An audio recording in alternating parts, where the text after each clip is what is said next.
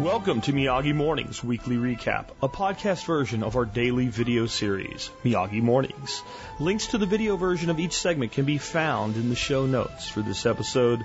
These recap episodes are part of the Survival Podcast feed, but are numbered independently as a special weekly edition of our show in all podcast feeds. How's revenge? Daniel-san, you look revenge that way. Start by digging to grave. Walk right side, safe. Walk left side, safe. Walk middle.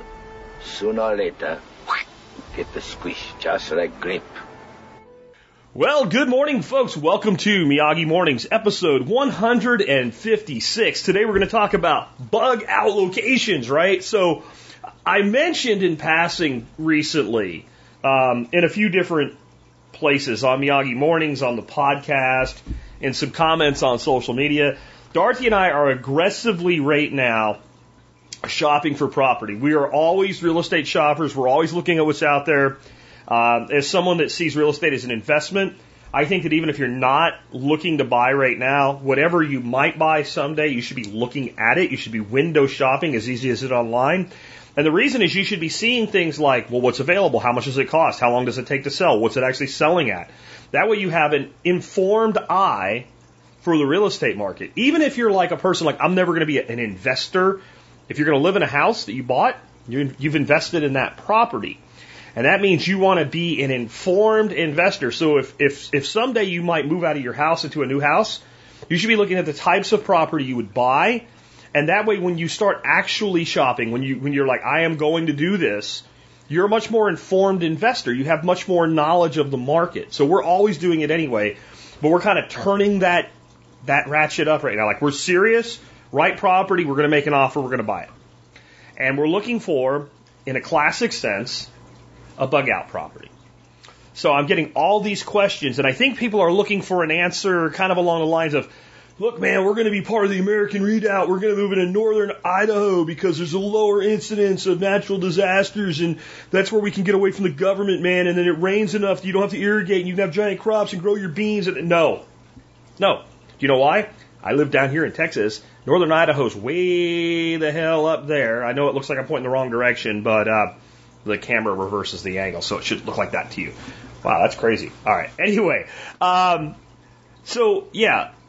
We're not looking to move to Idaho, and I'm not looking to set up a place that when the blue helmets of the United Nations come marching down the street to put us in camps, a la Alex Jones, we're going to run away and hide and fight the next American Revolution. No, that's not what we're looking for in a bug out location. We are looking for a place that if shit goes sideways and we need a fallback location, and I really prefer the term fallback location to bug out location. Fallback location makes a lot more sense. To the uninitiated, it makes you sound a lot less batshit freaking crazy. And it actually is a better definition of what you're talking about. When you are in the military and you train on missions and they say, well, we're going to go set up an ambush, for instance, just make it as simple as possible. Set up an L-shaped kill box ambush. We're waiting for this enemy troop movement and we're going to attack and kill them. There's always a plan like, what if it doesn't work? What are our redundancies? Where do we fall back to? Where do we get back together at if we get split up or whatever? What do we do when these things go wrong? You don't call it a bug out location, you call it a fallback location. You're going to fall back from your primary objective to a place where you get back together with your people and either take on a different objective or you retreat or whatever you're going to do. And I see looking at a place that you're going to like go to if something goes wrong with your primary location as more of a fallback than a bug out. I think bug out location really is part of the entire genre of prepper porn fan fiction, right? That's what it's really all about, so that we can create this kind of giant mystique of something that's probably never going to happen. However, things go wrong all the time. People are dealing with flooding right now in the Northeast. If your house is full up to like past your windows with water right now, how great would it be if while the insurance company found their own ass, you could just go somewhere else and live somewhere else and be comfortable? Right, that's a fallback location. What if somebody managed to come after you, get your assets, but you had a second piece of property held in a real estate holding corporation, kind of off to the side that was almost impossible to get. So even if they got your primary residence or whatever, you still had that. That would be good. What if you lost your job and couldn't afford to pay your bills anymore? What if the government behaved really stupid for some odd reason over like, you know, some kind of a virus with a 99.9% survival rate, and you lived in a town or a city where all of a sudden they had all these weird mandates and lockdowns and shit, and you had a place where you could go that even if they applied there was nobody there to enforce them. Wouldn't that be nice to have that? See, these are real world fallback locations, right? So the answer to what am I looking for in a bug out location right now in my life, the first answer is so boring. And the answer is a property that meets all my criteria that's within 3 hours of my home. And the answer to why is because it's within 3 hours of my home. And I and Dorothy together have come to that conclusion, having owned a property that was about 5.5 hours away at one time from where we lived at that point, that makes day tripping to that property, getting things done over a weekend, one night stays, etc., untenable for us. When I was 22 years old, you know, I guess I was 25, 26 when I took the VP job for Fluke. So at 25, 26, I'd get up at 3 o'clock in the morning, leave Allentown, Pennsylvania, drive to Hartford, Connecticut, conduct an entire day's business, and sometimes drive back home. I'm not doing that shit anymore. I'm a 50-year-old man now. That's not happening anymore. And I'm certainly not doing that, and I would have not done it at the time, dragging my wife along or my big old dog Charlie down here with me. You know, like, if I'm going to have a place that I can say, you know what I'm going to do is Saturday morning, I'm going to load my shit up, go out there and work on it or just enjoy it, and I'm going to come home Saturday night, or I'm going to stay over, but I'm going to come home Sunday morning and still have a full day before I have to do my job again, right? Then 3 hours is that outer limit for us. 2 would even be better. And when you look around most major metropolitan areas, if you draw a 2.5 hour travel window around them, there may be some places like if you're in Minneapolis, St. Paul, and you're heading toward the other, you know, that doesn't work as good. But there'll be some major portion, probably 75% or more, that if you are within that 2.5 to 3 hour circle around, and that circle won't be a perfect circle, because it takes longer to go to here maybe than it does to go to there because of highways and roads and natural obstructions. But there'll be about 75% of that area, at least, where your life is dramatically different there than where you are. And if you're kind of remote already and you do that again, there's probably a direction or section that you can go where it's even more remote, right? And it's even more getting away from people, because that's part of what this is. So it works.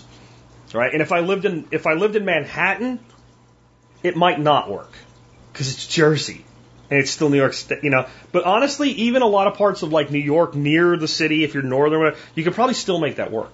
And that's like, you know, San Francisco, New York, it's about as it gets.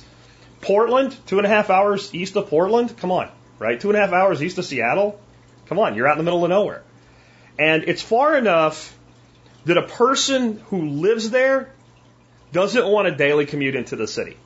If you go an hour, even an hour and a half down here in Texas, like normal people every day commute an hour and a half to and from work. I used to do about an hour and 15 minutes on a good day, hour and a half, hour and 45 on a bad day, depending on traffic, right?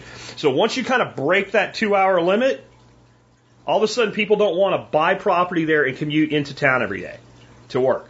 What that does is if you look at it, you'll see that right about that 1 hour 45 to 2 hour point, prices go bloop, and you can actually get some land in some portion of that radius, right, around where you are in 2.5, 3 hours out. So that works.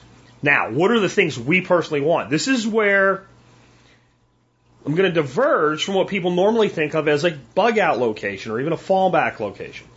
I think if you buy a piece of property, and I said this when Stephen Harris and I were doing the whole series we did on bug out trailers, if you buy a trailer, an RV, anything like that, only so you can bug out, that's stupid and it's a malinvestment. You should, if you're going to have a trailer in your life that has the ability to support you, it should be for camping and recreation or business or something, right?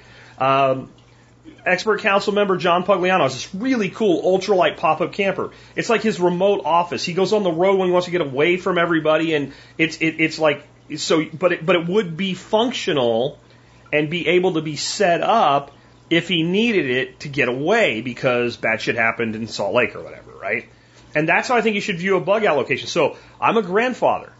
I have a 10-year-old grandson who's got a lot of growing to do, who wants to learn to shoot guns better than he already knows how. He wants to go out with his bow. He wants to learn how to hunt. He loves to fish. I got a granddaughter who's 5, and she's coming up in this world, and she thinks fishing is great, and she thinks being out in the woods is great, and she loves trails, and she loves to go hiking, and I'm sure as soon as we had a 4-wheeler option, she'd love that, right? So I'm looking for a place that's a recreational property first. I want to be able to take my wife, my dogs, my kids, and I want to go out and I just want to have fun. When it's hunting season, I don't want to pay a deer lease like you have to in this stupid state. I mean, there's so many great things about Texas, but highly available public hunting land or even private land you can just get permission to hunt sucks, right? So having your own place for, some deer feeders set up and some salt licks and stuff, I want that. I want a place to fish. I want surface water. Minimum, I want a half-acre pond, one each minimum. I prefer multiple ponds. So the property either has to have surface water on it, or it has to be like I can go in and look at it with my eyes and say, yeah, here, there, whatever. Maybe do a test core hole and make sure there's not a rock bed like I have here. Make sure the soil type's right. But I have to be able to put water in. Flowing water is even better. If I have a border or a creek running through, especially something that's not seasonal, it's year-round, that's even better. Like, those are the things I want. Acreage, minimum 20, and that's based on budget. If I had a bigger budget, maybe the minimum would be 100. But in my budget, I see a lot of properties in that circle, 20 to 50 acres that work. And it's just about finding the right one for us at the right time with the right motivated seller.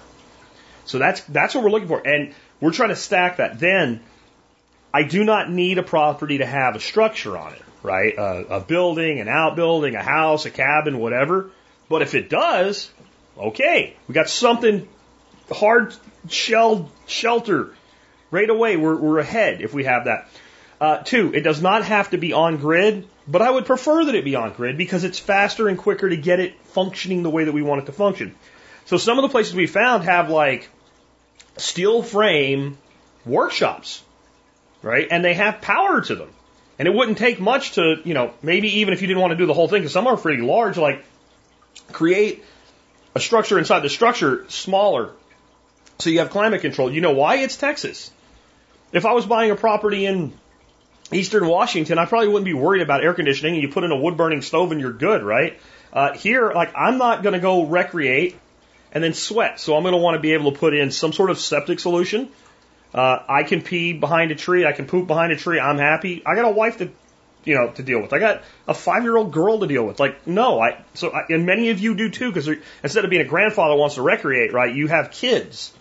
So you have to think about this. So what I want to do is I want to immediately take the property up to where it is comfortable for recreation, and then we'll go into a long-term process of making it good for going to, but every single thing we do to it that costs money and time is going to be done with an eyeball of, does this make this property more valuable in the mind of a buyer in the future than the way that it sits right now? So I know if I have a 35-acre property and it's got a 2.5-acre lake on it already, it's valuable to me. But I know if I can find a couple locations and put a couple more pieces of plots of water on there, that it's more valuable. If I can, put some rudimentary roads in that are actually 4-wheeler paths, that makes it more accessible, that makes it more valuable.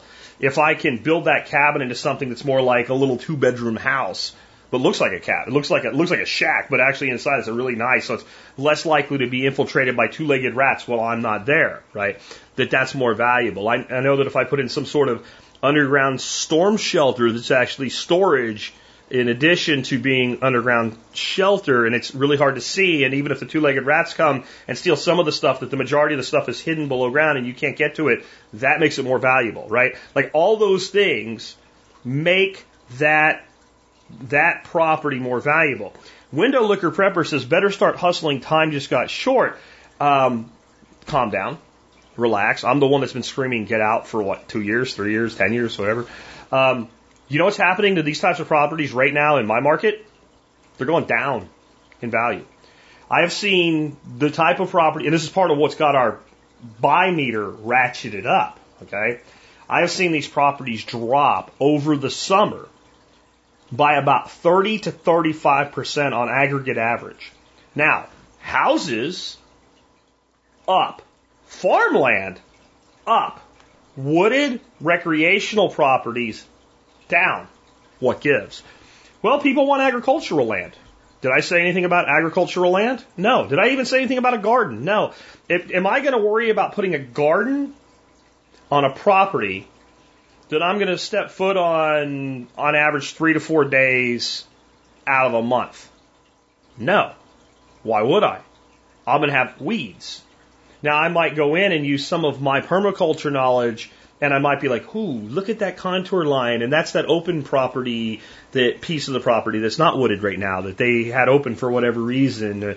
Maybe, timber company went in and timbered it out, and I could throw a swale in there, and I could plant that all with pecan trees, and that would become a major overstory and a food source and a resource for the wildlife. And, maybe I do as an understory persimmon with that pecan and, something like that, right? Sure, but I don't need high quality agricultural land to do that with, right? So I'm looking for a type of property that's more of a hunter-gatherer's property than a farmer's property, because that fits my needs. Now, if you want farmland, then you better learn permaculture, because straight up, black dirt, Midwestern topsoil type farmland right now is stupid expensive.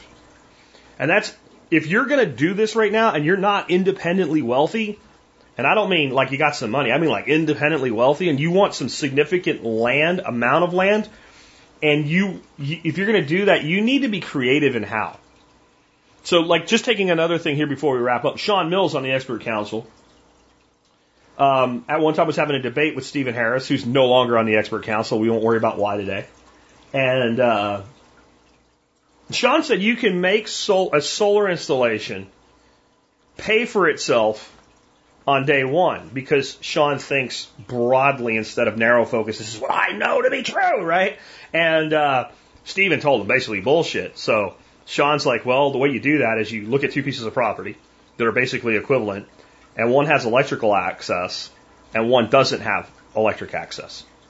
And then if the cost to develop the property that doesn't have grid access of buying the property plus the cost of the solar system is less than the cost of the property that has grid access, the day you move in, the solar system is more than paid for itself. So if we have a property that's selling for $100,000 and a property that's selling for $300,000, and the $300,000 property has access to the grid and the $100,000 property doesn't, and we put in $50,000 worth of solar, and that gives us all the power we need and more, and 50,000 would, right? Then we just bought a $300,000 property for $150,000. And if you want to do that's not the formula. That's a formula. But this is how we need to be thinking. And somebody says down here, it took us 6 to 8 months of looking to find their property. That's Ron Boots' farm. Yeah, see, and you have to be patient. That's why I said when he's like, you better hurry up. No, you better hurry up and start. But hurry up and act. That's where you make mistakes. The house I'm sitting in right now, some of you remember, we were living in Arkansas. Due to family reasons, we decided to come back here. It took us 8 months to find this property. And it wasn't perfect, but it was so much better than everything else we looked at and thought, maybe this is right, maybe this is right. We got to a point where we went, this is about as good as we're going to do, and we knew that. We were patient. We were extremely patient. I'm going to finish up with one thought on real estate. This applies to real estate, bug out location, rental property, vacation home, primary residence, I don't care what it is. When it's seller or buyer, by the way. When you deal with real property, this is a lot of assets, but specifically real property, you must become a Vulcan. You must become Mr. Spock. That is not logical. Done. How you feel doesn't matter when you're making the decision to buy or accept an offer as a seller. All that matters, what is the fair market value of the property? Does the property meet the criteria? Are there any other properties that do better?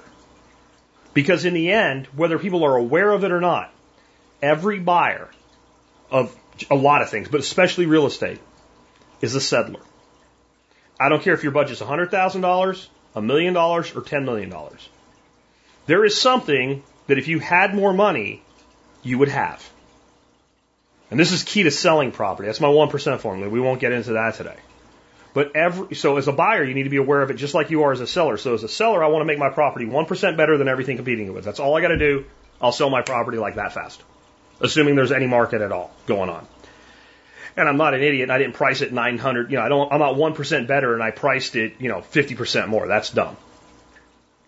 But as a buyer, I need to be cognizant of that's what I'm doing. I have a budget and I have a dream. And I'm trying to get that budget as close to that dream as I can, and I'm never going to 100% fully realize that dream. I'm only going to get so close to it.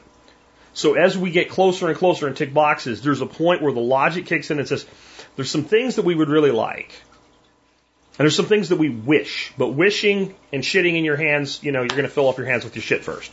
Okay? So there's things that we wish, but having become informed investors, knowing the market space, knowing what's available, this is a gem. And it doesn't give me everything, but it gives me 80%, and I can make 10% more, and that's 90%. And now I just have to make a logical calculation. Does that warrant the price? Do I have the money? Do I have the budget? Do I have the ability to service debt on it, etc.? And you have to be stone freaking cold. And if you find a property that doesn't appraise at the asking price, and you start getting some sob story bullshit from the seller, I'm sorry, this is what the property appraised at. Like when that happened here, we got an incredible deal on this property, and I did give them an extra $5,000 because I felt they got kind of did hard by the appraiser. But I also knew something. No appraiser was going to come, and this is a structured property. You have to have a house for this to really apply, but no appraiser was going to come in, pull the past appraisals, and change it very much. So I was like, yeah, I think but I saved like $35,000 because of the way it appraised. And my real estate agent was freaking out. My wife was freaking out. I'm like, $5 extra, talk to me when you want to sell your property, buy. And this was like over Christmas and New Year's. And my wife was freaking out the whole time. Like, we're going to have to start all over. Like, no, they're screwed. And all they need is enough time to sit and think about how screwed they are. And, you might not be in that powerful of a position right now because the market's a lot hotter than it was 8 years ago. But you have to think that way. You have to calculate everything, and then you say, no more, this is it. And if you get emotional with real estate, I promise you will hate yourself in a year or two. Anyway, with that, let's go ahead and wrap up, and we will be back tomorrow with another episode. Maybe tomorrow we'll talk about crypto. Well, hi, folks. Welcome to Miyagi Mornings 157. As we're going to do our weekly episode. We seem to do one a week in general on cryptocurrency, specifically Bitcoin today, but also NFTs or non-fungible tokens. I want to start out with just, and hopefully I can get this all knocked out in less than 5 minutes, a cautionary note on taking advice about buying crypto in general, but today I'm talking about Bitcoin, but this could apply to anything. But I do have some articles in the video notes for you to check out. And I want to explain how some of them are seen as extremely bullish and some of them are extremely bearish, and yet each of them could be really either neither or the opposite. So let's start out with kind of the most bearish thing, which means bearish is bad for those that are not investors and don't know like the bull market, bear market thing. But the most bearish thing that I could find is somebody, and we don't know who, but we know somebody because you can see Bitcoin transactions on a public ledger. And we can see historically that this account on Huobi, which is a Chinese exchange, but now they have offices in like Singapore and Hong Kong, etc., because, China cracked down on Bitcoin. Somebody moved $740 million in Bitcoin onto that exchange. This is also an address that, since they're using the same address, which I think that's kind of dumb, but they are, this address in the past has had large deposits of Bitcoin, which have been very quickly then sold off. So that would be seen as bearish news because $740 million worth of Bitcoin being sold by one holder. Oh my God, the end of the world is coming. Um, Not so much. It's amazing. Some people will really react to something like this, and then you'll say, well, what's the daily trading volume of Bitcoin? Because if the daily trading volume of Bitcoin is like $2 billion, and that's like 40% of the daily trading volume, that's a shitload. That gonna have an impact. That gonna leave a mark, right? The daily trading volume of Bitcoin yesterday was something like $37 billion. So this is less than 1/37th of a daily trade volume. It's significant, don't get me wrong, but it's not like it's something that if they dumped it all, you would expect that the market would just start cascading downward. So you could actually take this supposedly bearish idea and see it as bullish in that if I think the market's about to really go up, and I'm deep in the money, and I don't really trade much, but if I have like money set aside to trade, and I don't like to hold on exchanges, so I've pulled it off, and I'm anticipating a massive move up in price, and I want to be able to act on that move, I'm going to take the money I have for trading and I'm going to move it onto an exchange so that, in fact, I'm probably going to go ahead and if I know that I want to sell half of it at, let's say right now if it was Bitcoin and I've decided I want to sell it at 51.5, don't take that to mean anything, I'm just pulling a number out of my ass.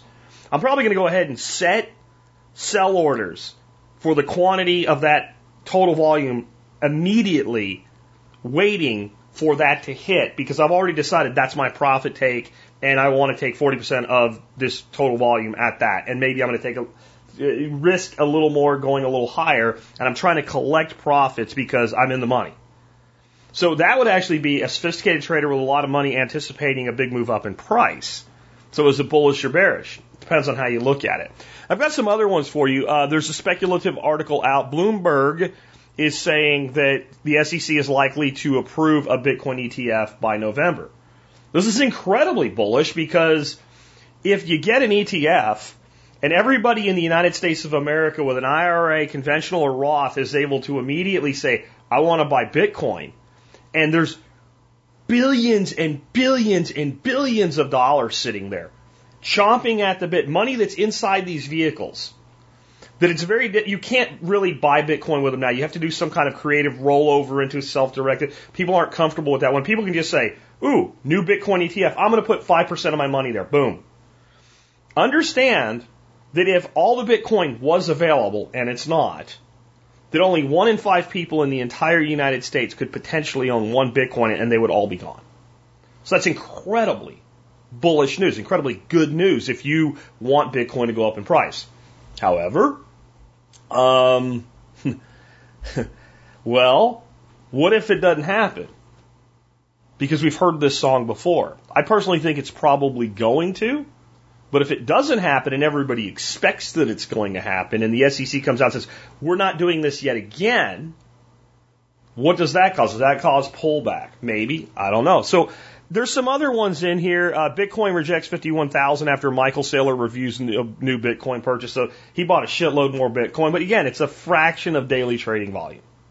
And by the way, it's exactly what Michael was saying is the continued progression of Bitcoin. As the trading volume goes up daily, the significance of any individual trade goes down and you get less of this crazy volatility, right? You get a long-term trend. Sure, there's corrections, but you get less of this crazy shit, which is not good for traders, by the way. Traders love this. This is how traders make money, up and down, for those who don't see the video, right? They love volatility. Volatility is where it's all about. That's why you can make so much money trading Bitcoin, altcoins, etc., right?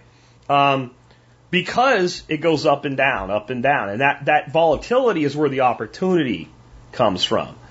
And I'm polling the audience right now, who's watching a live stream.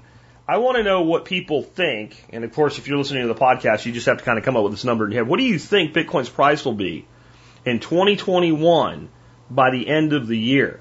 And specifically, not what's the price it will end the year at, but what will its high be?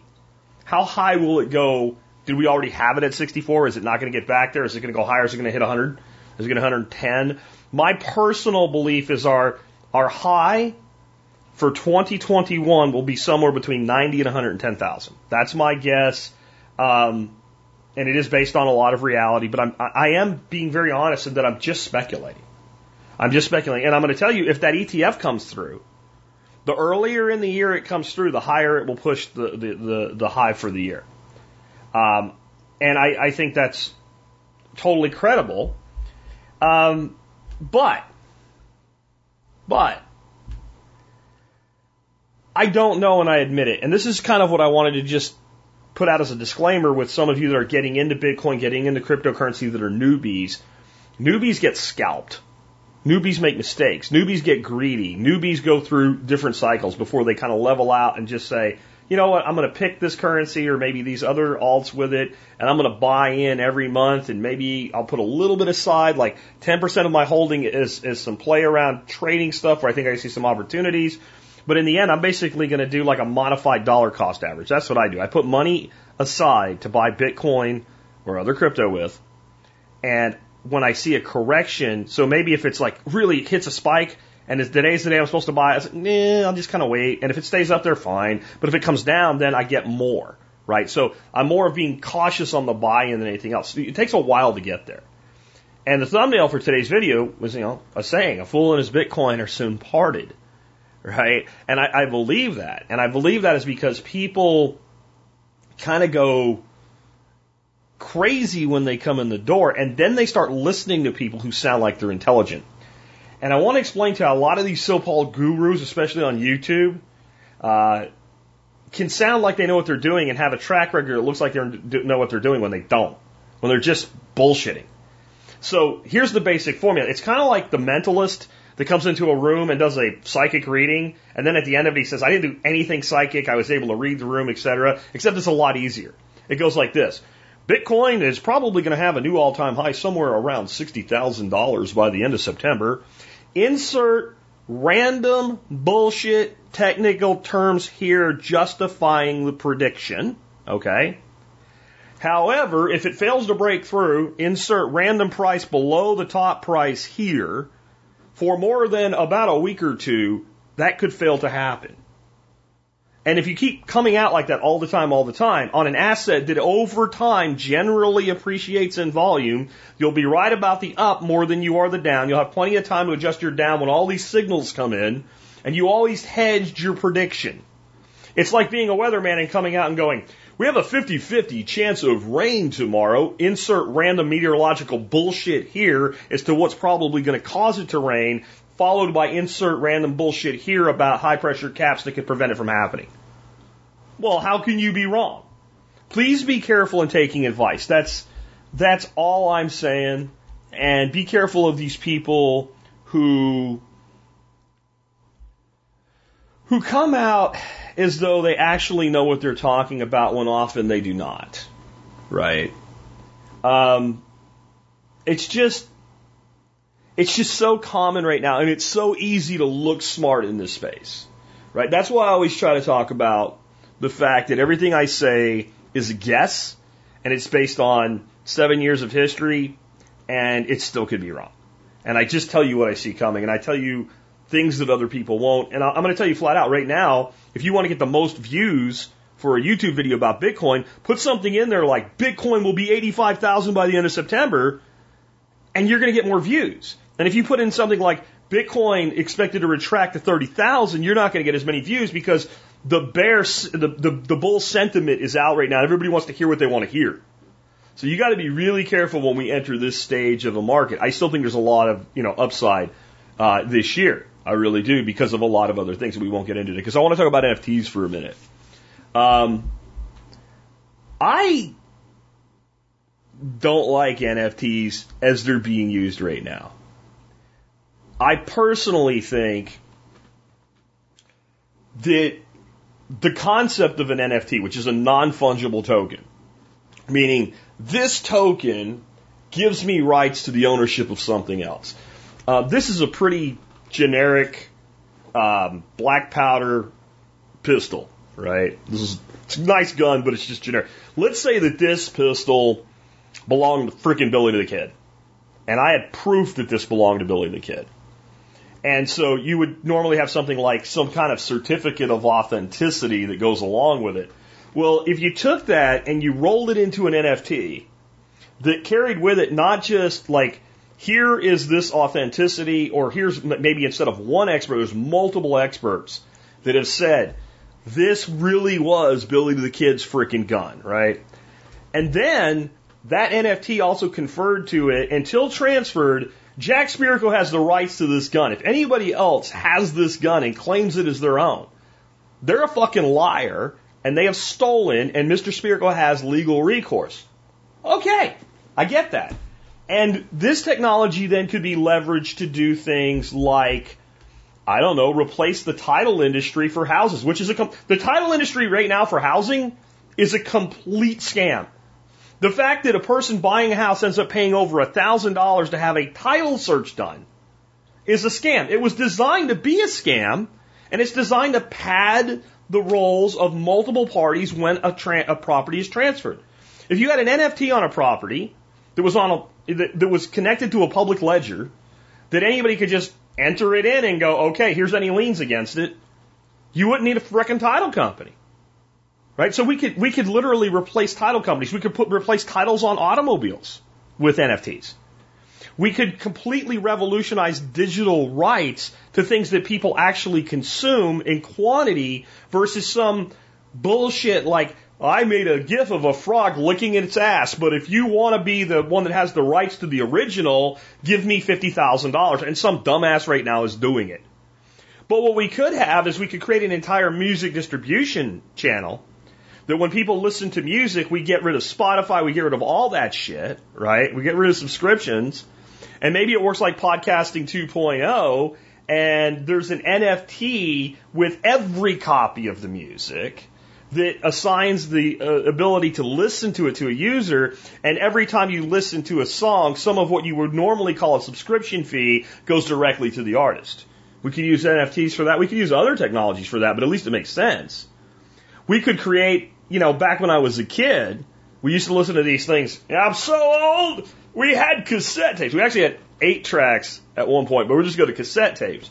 And you could go to the mall, and then there was this like little kiosk, and then you could go in and be like, I'm kind of done listening to this tape, or actually like made a copy of it, right? Which is kind of tells you how stupid NFTs are. And you could like sell it, and maybe if it was like an album you paid $12 for, you'd get like $1.50 for it. But then you wanted this other album that was used, and you could buy that for like $3. So the guy was making 100% markup, but you could cheaply get other music and go like that. Well, what if when you passed the song along, there was a very small nominal charge, but it went to the original artist? And we get rid of Sony and BMG and all that shit. Like, we could do that. We could have books that upon transfer have a small transfer fee that go to the author. Right? Like, this makes sense, and NFTs could enable stuff like this. Right? So you have the NFT not to the original copy of a book that has 1 million copies. You have an NFT to this book when you buy it. And if you want to transfer it to someone else, it's only right that maybe that author, makes some money on it. Or maybe even you sell it, and only if you sell it does the author get a cut. Maybe the author gets a 10% royalty if you transfer ownership of the book. So instead of going to Amazon and buying another copy of the book, I buy it from you, used, secondhand, and if the book's selling for $11 on Amazon, you sell it to me for whatever you want, let's say $7. But 70 cents of that $7 goes to Brad Thor because he wrote the book. Right? This is the way that an NFT actually can make sense. It makes sense this way. An NFT on a GIF of me punching somebody in the face, that's a cool GIF, but it's viral. It's infinitely reproducible, and it doesn't have any real value. It's something somebody looks at for like 10 seconds, goes, Jack punched a guy in the face, and then, so what? So I really think that NFTs as they're being used right now are beyond stupid. And I think if you pay $10 for an NFT for a GIF, you're an idiot. If you pay $1,000, you're a complete freaking moron. And if you pay $10,000, please email me and I will sell you the digital rights to TSPC podcast number 1, which sucks, but it is number 1 for $10,000. And I actually won't do it because I'm too moral to take money from somebody that stupid. I don't hate money. but I still have integrity. Now, I do understand that some people are buying NFTs and quickly flipping them. My son, and I was like, oh my God, what have you done? Told me he bought some freaking pack of gifts from the NBA. And I'm like, well, what'd you pay for it? He's like $49. I'm like, he's like, but I got 12. I'm like, he goes, no, but I looked at it like a lottery ticket, and it turned out one of them was worth like $2,500. And I'm like, well, was it? He goes, well, like, that was kind of like the estimate buy in the market, but when I put it up for sale, I got $1,800 for it. And I don't give a shit about the rest of them. I'm like, okay, I get, you're playing a game then. But somebody's going to be the last person to pay for the rights to an infinitely reproducible freaking GIF or JPEG or whatever. And that's dumb. And this is my concern. Like, people losing money because they're stupid, that's the market. When you're tied into crypto, though, and as big as this is getting, I think that this is one of my bearish fears. That eventually, all this NFT nonsense is going to have to unravel. And when it does, it's going to do harm. It's going to do hurt to the entire crypto space. But I think the place that'll probably get hurt the least by it will be Bitcoin. You know why? Bitcoin's not involved with this stupid shit. Right? And I'm not saying it won't cause any price retraction when this all unravels. I think there's a bunch of shit that's really scary in crypto right now. There's so much leverage. There's so many people levered in. And eventually this stuff gets called out and people lose. And you know what? I'm fine with that. If the government would get the hell away from it. Because what starts to happen is people lose and then everybody wants to fix the loss. Somebody got screwed. No, you were stupid. You leveraged on top of leverage on top of leverage and you lost. It happens all the time in commodities, etc. It happens all the time in futures markets, everywhere else. You lose. Sorry. But it's going to be special because it's crypto. So it frightens me that people are this dumb. I also read something recently. I don't have a link for you guys, but it was something like 1/3 of people buying crypto today. Now, of course, it always depends where did you get this number from. 1/3 of crypto buyers are saying they've been influenced by Doge Daddy Elon Musk. Now that's kind of weird because does that mean they were influenced by his comments on Doge or by Musk at all? Because I know like my nephew who's finally buying crypto who called me up and said, how do I do this? And I know I'm stupid, don't lecture me, right? It was Elon getting involved where he's like, yeah, I need to put some of this on my balance sheet. So he would answer that yes, but he doesn't give a flying crap about Doge. But like the sheer interest by morons in Doge, and I look at it this way, when Elon Musk tweeted about Doge, it was an IQ test. And people tell you can't fail an IQ test. Those people fail IQ tests all the time. You can fail an IQ test. This kind. And if you bought into Doge because you believe in its long-term potential because somebody makes a tweet, I don't care who it is. Right? I don't care if it's Elon Musk with Jeff Bezos sitting in his lap and they do it together. You're an idiot. All you have to do is look at the issuance and you understand there is no scarcity here. Right? And you got Cuban talking about, well, it's good money because there's lots of it. And this kind of thing is the most dangerous. That's the most dangerous thing to crypto right now is not the United States federal government in of itself. It's this kind of nonsense. These like NFTs are today's crypto kitties, but they're even more stupid. Investing in complete shit like Dogecoin is even worse than that. And we have it's something like 9,000 recognized crypto coins and tokens right now. Over 9,000, and it's actually more than that. It's like 9,000 listed in like, CoinMarketCap, CoinGecko, etc. We don't need that shit. 95% of this shit, as I've told you before, is worthless. It's totally worthless. And I am amazed at this point. Like, it didn't surprise me in 2015, 2016 when people were buying into ideas. This thing's going to do this other thing, right? There's maybe 5% of what's out there are quality projects right now with actual use case scenarios that are actually, maybe not needed because we don't, need means if you don't have it, you die. But they have There's a market demand for what they do that's not already filled by something else. And I've been talking to you guys, listen to the podcast since like 2015 and saying, if you can't give me the use case for the utility of the token, I don't want to talk to you. And just because it has a valid use case, does something already do it? How does this do it better? And does it do it enough better that it matters? And 95% or more of the shit that's out there cannot get past that. And people buying into it today, to me, is incredibly dangerous. And I'm going to tell you why I think it is. And I have a question similar to this in the live feed right now.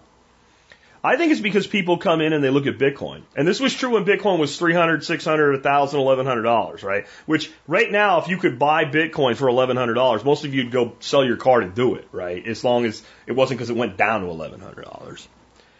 But you think, man, I should have done that. I should have done that. Even when it was 1,100, even when it was 600, even when it was 300, even when it was 100, once the altcoin started, this is how people think. Well, I can't get very much. I can't get very much. Folks, you really have to understand, if you buy $1,000 worth of anything, and it goes up by 50%, no matter the individual quantity, you made 50% on your money. And I think what's going on is the same reason that people go, well, if I'm going to invest in precious metal, I'm going to buy silver, not gold. And if you're thinking about barter units with silver, okay, you can make a case for that. If it's just because you get more ounces, if they track very close to each other, your ROI is the same.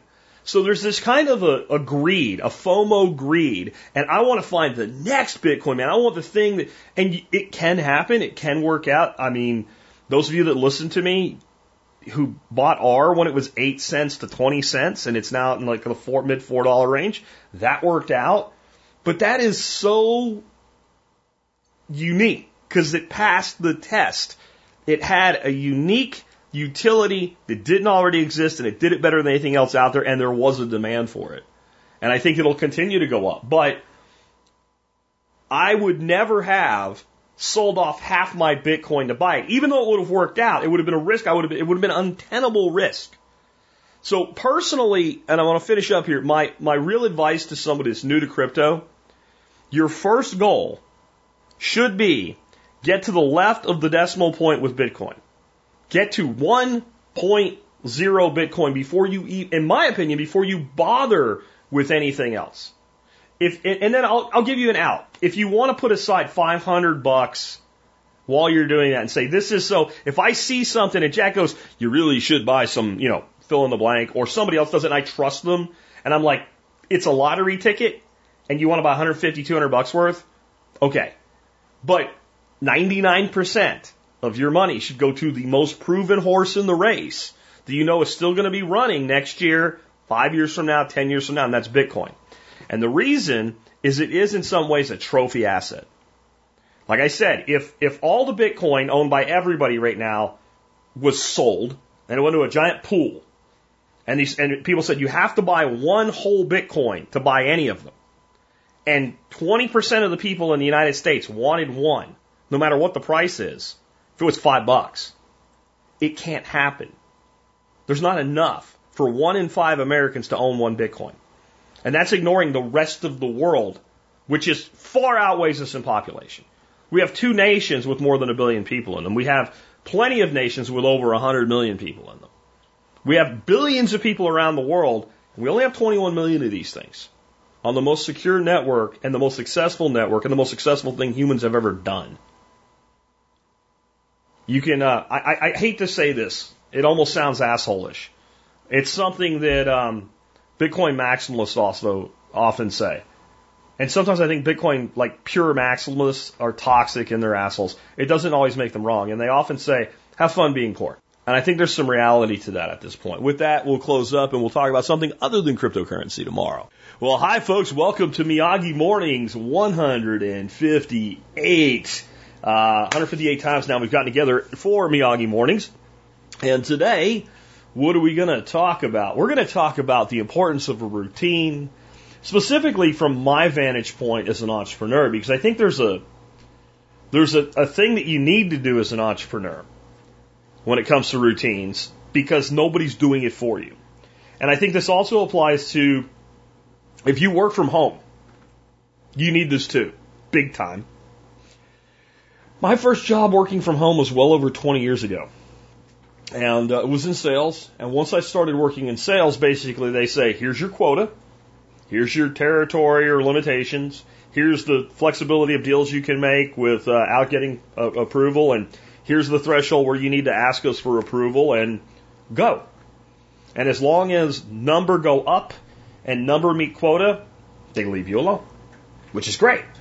Then even when I wasn't in that kind of capacity, as I moved into marketing, what have you, I had enough kind of clout in any position I had after that if I wanted to work from home for a few days, I could do it. If I wanted to take a vacation, whether I had time or not to do it with, I could just do it. Like I had so much flexibility, and you know, up until the time where I started the Survival Podcast, when you own the company, you can kind of do what you want, right? So in all of those things, from employees with all that flexibility, work from home environments, a ton of y'all are doing that now, to completely working for yourself, to running a company, this is something that kind of is necessary, in my opinion, for you to install for yourself, because what all of a sudden happens is whatever was providing you with a routine goes away. So think about, Bob has a job. Bob has to be to work at 8 o'clock. Bob works till 5 o'clock. Bob gets a lunch break. Bob gets maybe a break between showing up at lunchtime and sometime between lunchtime and being off for the day. He gets another break.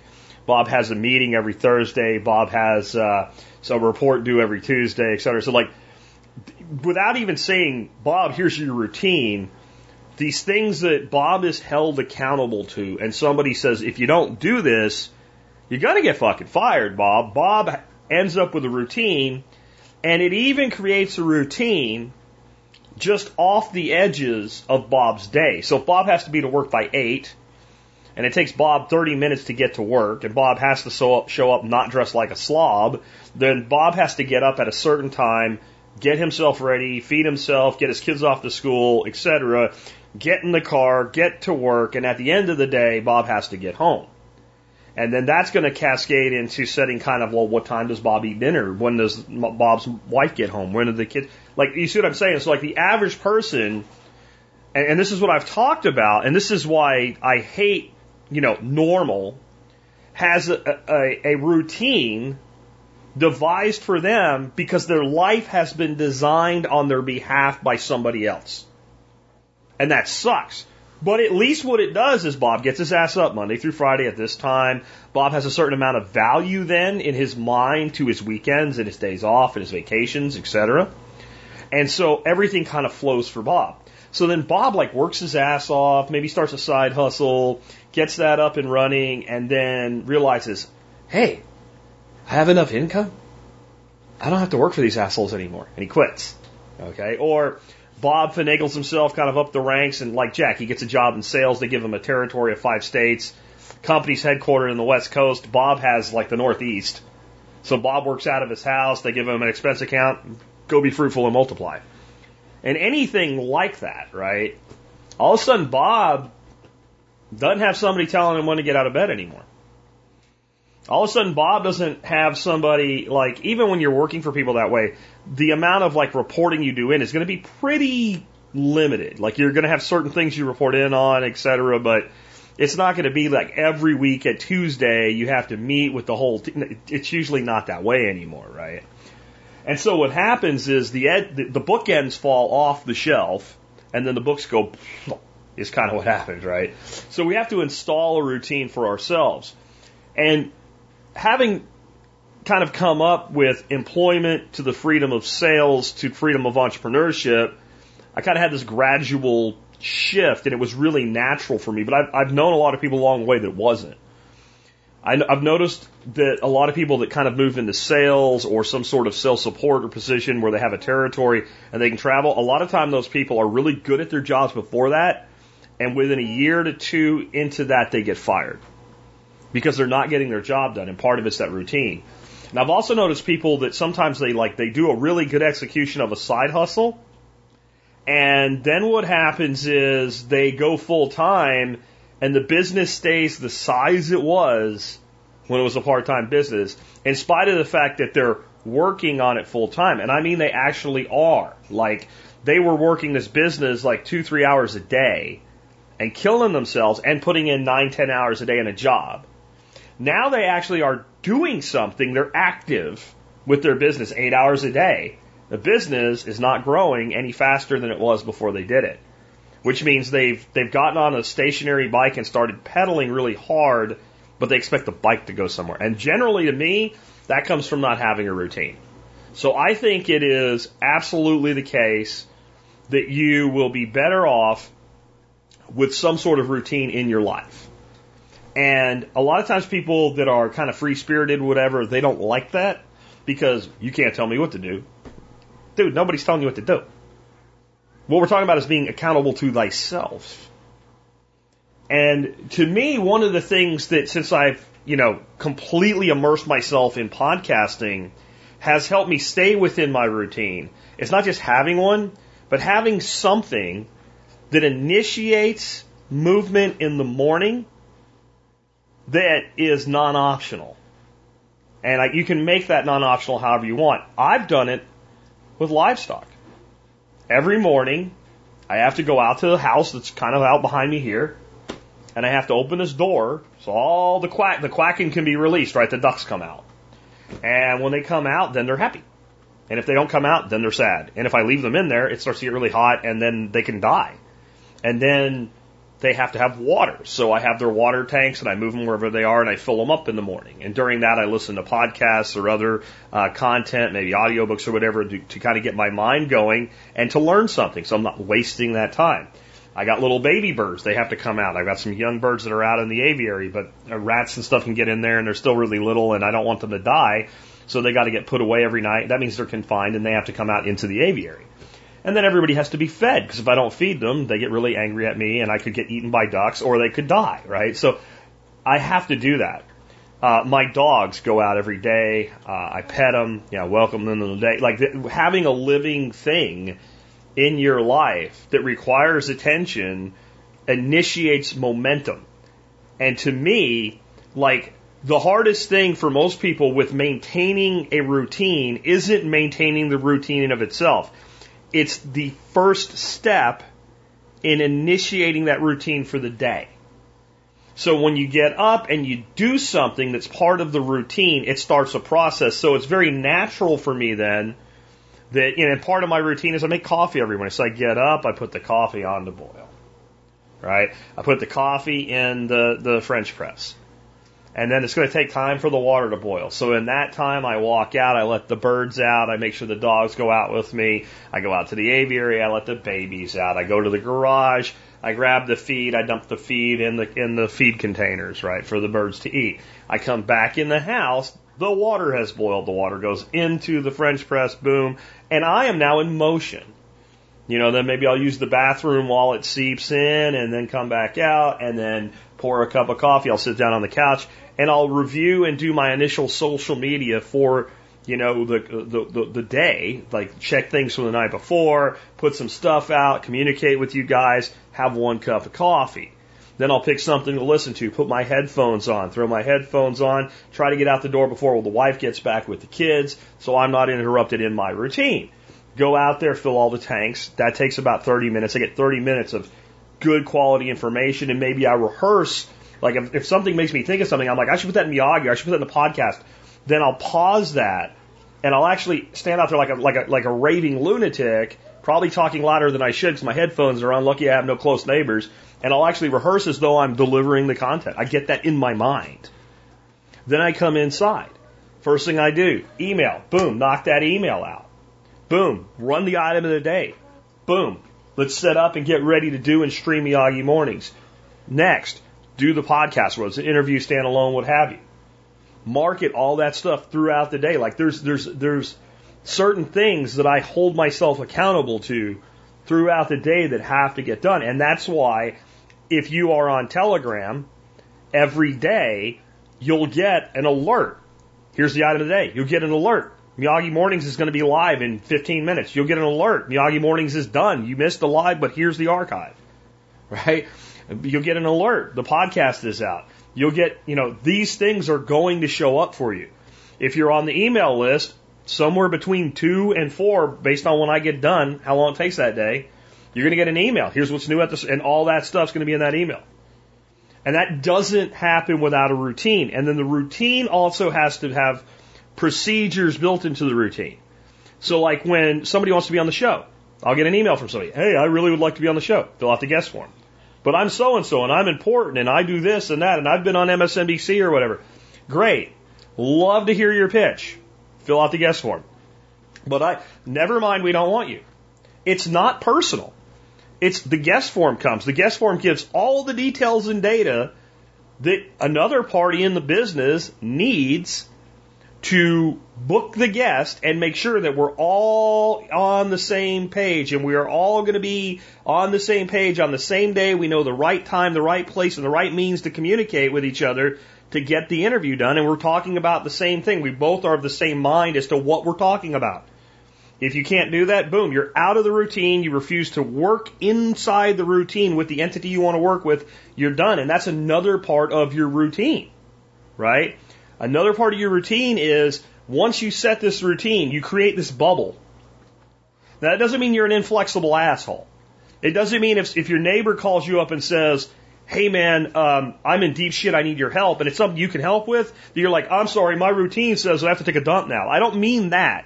But when somebody wants to come inside the bubble, and you have procedures within the routine inside the bubble of your operation, either you do those things or away you go. You don't come in the bubble. And if you don't follow that, bad shit happens. Things start to break down. I remember there were some times that Dorothy made some exceptions for people because they were nice and we knew them. And I'm like, no, the business has procedures. It's not about me being mad or anything. It's about if we break procedure within this routine, since the whole thing operates on a routine, then it's going to throw things off and there's going to be miscommunications, misunderstandings, and misalignments, and we're not going to get everything done every day. And and those of you that don't run a business or whatever, that same thing is at play in your life on some level at all times. And it always will be. In a way, it works this way.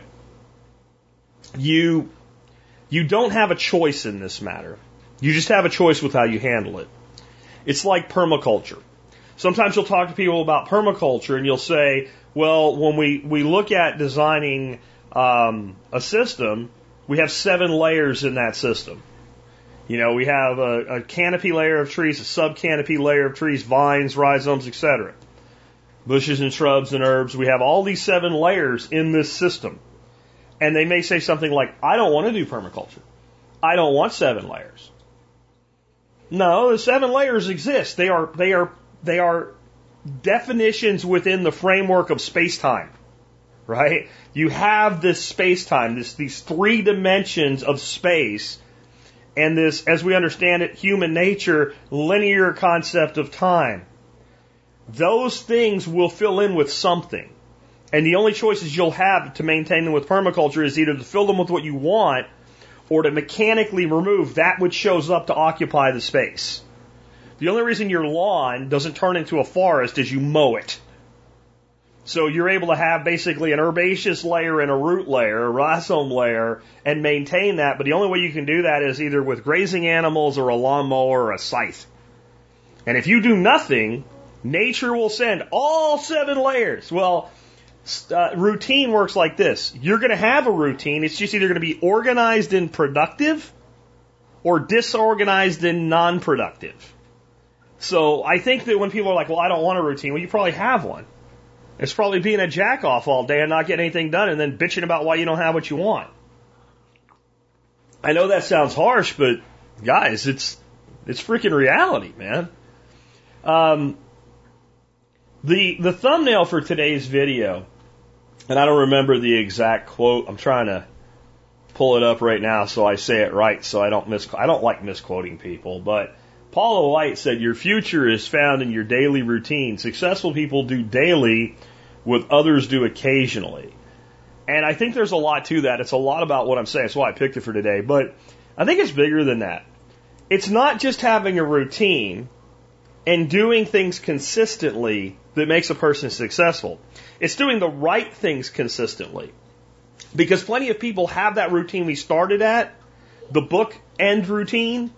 You have a job. You work for an asshole named Jack Spirko. You show up on time or he fires you. That creates your routine, and that routine is designed for whose success? If you work for me, and I designed your routine by putting limitations and parameters on your day, and then I pay you once a week at the end of the week a paycheck, whose success did I design that routine for? And it's not because I'm an asshole. It's because all humans that get what they want anyway, and all humans, period, really, tend to act in their self-interest. So if I hire you and I'm paying you $500, $1,000 a week, something like that, to work for me, am I more concerned about your success in life in general, or your success as my employee that gets my work done that I need to grow my business? I'm putting together a routine for you to manage you as an employee to my benefit. And I have every right to do that because I'm paying the bill. Okay? You don't have to take that approach, though. Even if you work for somebody else. Because what I love is when you're like, oh, that guy doesn't need a freaking routine. In fact, if I force a routine on him, I get less out of him. Holy shit, let him go.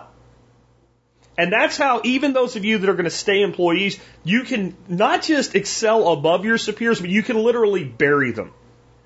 It's a matter of finding the right employer that recognizes that in you, and you won't get recognized with that in 2 weeks. It will take time. You will have to demonstrate it outside of the boundaries you're initially given. You're going to have to be the guy that's 5 o'clock, and I go, hey, Tom, why aren't you leaving? And you go, I got some stuff to work on. And I could walk out the door at 5. You could walk out the door at 5:15. You've made a bigger impression on me, the guy that kissed my ass all day long, that I'm ready to fire for kissing my ass all day long. And if you do that enough, then all of a sudden the person that you're working for or the company you're working for says, give this person more freedom and let's see what they can do. And so whether you're doing it for yourself, you're kind of in the middle with work from home or, sales territory or whatever, or if you're doing it as a pure employee, if you really want to get what you want, stop letting other people set this routine for you, because when they design it for you, they're designing it for themselves, not for you. With that, let's go ahead and wrap things up, and we will be back tomorrow with another subject. Well, hi, folks. Welcome to Miyagi Mornings, episode 159, right? I did an episode this week on crypto already. It was really Bitcoin-centric, but I also kind of dunked, like shit can dunked on NFTs, and it really wasn't my intent, I think, to... And I don't think I tried, but I think maybe I was so harsh that I actually, even though I said, hey, there's some cool things we can do with NFTs, people probably thought, well, maybe someday. And these NFTs are really stupid and all. And I think, I'm going to try to find it so I can add it to the video notes. It's not in there yet, but I saw, a video come up in my feed this week while I was doing some research on NFTs. And it was a guy saying, how I sold a JPEG of a red square for $600 or $2,000. It was a stupid amount of money for what it was. He literally made a JPEG red square, put it on an NFT marketplace, and sold it. And that kind of stupidity, I think it's bad for crypto as a whole. And I don't think it makes any sense. And I don't really understand. I understand the mindset of somebody that's like, really? I can make a red square and get $600. Fine, I'll take the fool's money. I get that. I don't understand the fool spending the $600 for the red square. I just don't get it. It doesn't make any sense to me. But as I was listening to Pomp's podcast, and I want to make sure I say the guy's name right. Apparently he has a big following, but I never heard of him before. His name is Blau, something Blau. Justin Blau. And he's a musician. He's also big into crypto, and he's working and developing a platform for musicians called Royal, which I'm sure is a play on royalty, musicians earning royalties. And this was the basics of what he explained. I've got a link to the podcast with Pomp where you can listen to the whole thing if you want to. But the idea was that a musician might come out and decide, I'm going to take 5% or 10% or 15% or whatever he wanted to of the proceeds from this song if it becomes successful.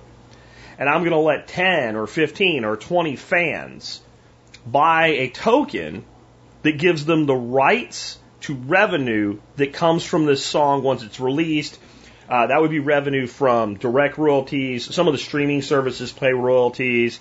Some people still sell their music individually on iTunes or things like that. And so musicians, including musicians you'll never hear on the radio, actually do make, decent incomes. Very seldom do they become, the next megastar or whatever, but some of them make really good incomes. A guy that used to work for me as a web developer was actually kind of a death metal lead singer in a band. And when I interviewed him for the job, he told me that, and he's like, I ride motorcycles, and and it was like the typical shit that like all these guys in that age bracket say about themselves. And I hired him because he was a good web developer. But then in time, as I got to know him, I'm like, he's like a legitimate, like not my kind of music, like screaming, crazy, but people like it. And he was making, like the whole band collectively made about $100,000 a year split up between them. In music that they sold. So that's not enough that any one of them could have lived, off it only, but they actually made a pretty good living as a band mostly that played venues in like Plano, Texas and stuff like that. So it was an interesting look at that industry. And what this guy's doing, this Blau chap, is so that you could go out and say, I'm going to give each token gives 50 basis points, let's say, on this music if it's successful. And, you could limit that to maybe 10 tokens or 20 tokens or whatever you wanted to do. And then the song either thrives or doesn't, but all of the royalty payments then can go in a smart contract payment, daily, weekly, monthly, quarterly, whatever, to the token holder. And then that token holder can turn around and say, you know what, this has been a good run. I'd like to sell this token. And within the whole thing, there's a marketplace in of itself where now when I sell you my NFT, you're not buying a JPEG of some guy bouncing a basketball, which might as well be a seal as far as I'm concerned, with a ball on its nose. You're buying something that actually has true rights to an intellectual property that has a monetary value that you can actually look at historically what it's yielded and project historically, based on historical yield, what it might yield into the future. And how long your ROI would be. And that made sense to me. And when I started thinking about this, I thought, the place this seems to make a lot of sense to me would be for authors. And like I said, maybe this exists already. I don't know. But I've been struggling to get a book to market. And it was one of those things like after my third person who all I wanted them to do was format the book so that it could go into print and be made available on Amazon and sent out. And instead of just doing the formatting, they wanted to get involved with things. It's like the book is done. If I wanted your opinion, I would have asked. I just kind of let it go. And then COVID hit and it was like, okay, I got to get this thing out. And I think part of this is, and I'm kind of addicted, and I have a question for the live chat right now about how people consume their books. But part of me is an older guy. People call me a boomer. I'm not a boomer. I'm like mid-generation Gen X. I'm just about 50 years of age. But I did come up at a time when a book was a book. You had a physical book that you read, you opened. When I wanted to research something in school and I was writing a report, I had to go to the library. Get out a thing called an encyclopedia or a textbook or a book based on the subject or something, and I had to read it, and I had to go through it page by page. And so part of me really still believes in that model, but the other part of me is honest and says, so Jack, how do you read most of your books? And if they're not some sort of a guide, where there's a lot of pictures and diagrams and things like this that I need to take in. If it's text, I read my books 95% online with something like a Kindle app. I'm a big fan of a writer named Brad Thor. He's been to my place, cool dude. I've discovered his books after he was here, And I've read like all his books in his, what they call the Scott Harvath series. And I really like it, but I don't have a single one of his books physically. I buy them electronically, I consume them electronically. And I'm wondering if maybe we just, like, honest to God, isn't it a better system? Isn't selling a book for less money and making more profit without cutting down trees, making paper, doing printing, doing binding, like, unless there's a compelling reason for why you need this book to be physical, doesn't it make more sense for everybody to do most of our book consumption and book creation in an electronic format? And I'm just wondering, like, some of you that if you have authors that you read all their books, like if you have, for somebody for you that is a Brad Thor, a Tom Clancy, whatever, and it could be in any, that's kind of that adventure, spy, thriller, right? Like whatever it is, like if the author that you really like, that when that guy, Dan Brown, whoever, like big time author, small time author, I don't care, they come out with a book, you're probably going to buy it because you've read their other books and you like what they do and you like the way they tell a story or the way they inform. Would you consider buying an NFT that would not only support your author, but tie into the revenue, especially if that author had a successful track record of producing revenue? And I mean, I would, because you could honestly take a look at, if we do this the right way, you'd be able to see, like, well, what did this guy make on his last 3 books? And a new author trying to drum up support might get a lot less money, but, that would be more of a risk play, or more of just a pure support play. I think that this would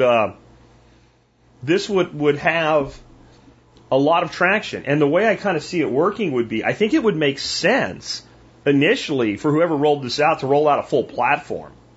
There would be kind of like an app-driven reader, and just like Kindle has an app, right? And you go to Amazon, you buy a book, but it gets delivered to your app.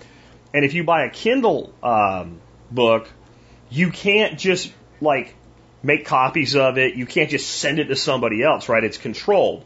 And this is important. I think that we have gotten to a point with so much information deflation that we think that, like, if I buy a copy of a book, I should be able to make 80 copies of it, or what. The author has no incentive to create this content that you consume if he can't make a living doing it or she can't make a living doing it. So what I thought would be really interesting is you could also have a secondary, like a used bookstore, so you can get the used copy if there's a used copy available. So what this would effectively do is you go to the NFT bookstore, whatever you want to call it. Terrible name, don't use that name if you build this. And you buy, Jack Spirko's book. Book 1 by Jack Spirko, whatever. Doesn't matter what it's called. And you read it, and you're like, that was great. Then you say, you know what, it was great, but it's not something I want to keep in my library. I'm willing to sell it used. So you could put it on the market, and just like when you go to Amazon and you see, this item is available for less, right? And it turns out that there's somebody that returned one or is selling one off of a pallet they bought that's a used item, even though it's basically a new item. You can buy it for less money. So then what would happen is Bill buys Jack's book. Bill reads Jack's book. Bill likes Jack's book. Jack's book is selling well. Bill puts his copy for sale back in the marketplace. When somebody buys it, it goes off his reader. He doesn't have it anymore. And it now appears on the new person's reader, but they paid less for it. But the author, and if there's NFTs against it in royalties, still get paid. And every time it resells, they still get paid. Now, the interesting thing is you would think that would you think that would like kill the price of the book. But it really wouldn't, because let's say the person sold 1,000 books. And after selling 1,000, there was 100 people that wanted to resell it, but there's 150 people that want to buy it. There's still a limited supply of the resell. And a lot of people aren't going to resell the book. They're going to want to keep it. They want to keep it in their digital library. I also think that what we could do is say, Me as an author, I don't want people going out and selling my book for 13 cents, right? That would start to hurt. If people were out there like, I read his book, don't give a shit anymore, I don't care about the guy, the book was fine, but it's selling for $14, I'm going to sell my copy for $2. That could start to hurt. And there has to be a price for the service of doing the distribution, management, etc. from the platform. So what if you could say, sale price, $14, used price, $8.50. And you set, so now since it's in a proprietary format, where the person has to be using the software, the app, whatever, to read it, that you can set a threshold for what is the price of this book in the secondary market, including there isn't one. The author maintains control. And then you can say, I want to, like when you publish the book, I want to issue 20 NFTs. Each NFT is going to be able to receive 1% of the income, or I would say the profit on this book, less the cost of the service fee, like whatever this platform charges. And then when that book goes live, if you bought my NFT and I sell 10 books today, you get 1% of the profit on those 10 books. And you get that in perpetuity. And if that platform only did this, it would be awesome. And then once you built it, like I think we need to start thinking more of like this kind of modular build. Then you could go, if you really wanted to do print copies, okay, you could, tie that into a print on demand once you had enough activity to warrant the expense and the work and the effort of doing that. Because otherwise, this is pretty much, I think, could be spun up by the person with the right technical knowledge with off-the-shelf work that's already been done. There's not a lot of new work to make something like this functional. And I think you could create almost as unlimited variables from the author's standpoint, right? How many, like, you could also say, like, what if an author said, my next book, I want to pre-sell the tokens. But of course, this opens, like, the guy could be a scammer, right? So maybe he pre-sells the tokens, and maybe what happens then is there's a smart contract that says, okay, Jack, he's sold books before. He's probably good for this. We'll release 25% of his token sales as an advance, like a publishing company does, on this book. And when he completes the book and it goes live in the marketplace, the other 75% goes over, and the tokens that are locked up in the contract, Bill, Bob, Steve, Stan, Charlie, etc., bought a token. Those are held, and when the contract is complete, the other 75% of the token income goes over to Jack, and everybody gets their token. And you could say that when you're a new author, you've never done it before, you just can't pre-sell. When you could create a reputation score where people would be able to get more of their advance based on their past track record. And of course, the market itself rectifies that. Nick in the chat says maybe not proprietary, but somehow encoded to the NFT. I think that would be cool, but I'm also trying to say, how could someone get this out the door now? And it'd be interesting to try to create something, but how do you keep it from being transferred? Once it's in a PDF, anybody, anywhere, right? You can email it, you can make 1 million copies. I think you have to do something to create a digital rights component to this. But I also think that, we do have to accept the fact that creators, authors, etc., they put, if you look at the thumbnail for today's video, it's a quote from Ernest Hemingway, and he said, and of course they used typewriters back then, he said, writing is easy. All you do is sit down at a typewriter and bleed. To write a great book, whether it's a reference book, it's a nonfiction book, it's a story, a novel, whatever, to actually write a great book that people actually want to read. And if it's more than a few pages, if it's something like, when I read one of Brad Thor's books, it's hours of reading, it's 8 or 9 hours of my life reading it. It has to be good, or I'm not going to read it. It's not even about how much money I paid for it at that point. I paid $10 for a book, because it seemed like it was going to be good. It's 6 hours to read it, and I get in 30 minutes, and it's not doing it for me. I'm done, right? I'm not gonna keep investing my time. My time is more valuable to me than when I paid for the book. On physical books, I don't know how you would enforce rights on the physical book for the secondary market. I don't think you would.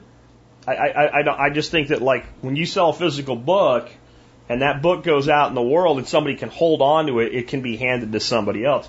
But I was also thinking, like, what are some of the other things that we could do with this that's really cool and really creative?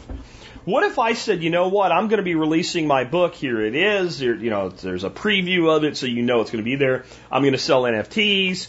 I'm going to charge X for 1% Y of the book. I'm going to sell 20 of them. That's how many there'll be. And I want to limit it. Nobody can buy more than 2 per account. You can know. Like, I don't want somebody buying all of it. I want active participants. But you know what I'm going to do? I'm going to say that anybody that buys an NFT, not only do you get your 1% of sales, you're going to get a coupon code where you can give away 10 copies of the book to anybody you want. Or you can give away 10 copies at 50% off. That I can create a viral marketing component by the people most vested in promoting my book for me. Maybe I say you can give away 50 at 25, 30, 40% off of the sale price. Because that way we're actually viral marketing the platform, not just the book. And you've got hundreds of authors coming into a platform like this and then marketing not just themselves, but marketing the platform because it's in the best interest of everybody. Rising tide, all boats float. That type of thing. Like, that would be another option that you'd have. Maybe you have that you can give away 1 copy of the book. I don't know. Maybe you have that you get something else, kind of like a Kickstarter. Maybe anybody who is one of my NFT holders for the book also gets mentioned in the book and listed in the book somehow, right? Like, there's almost no limits to what you could do with this, and you could build this very modularly.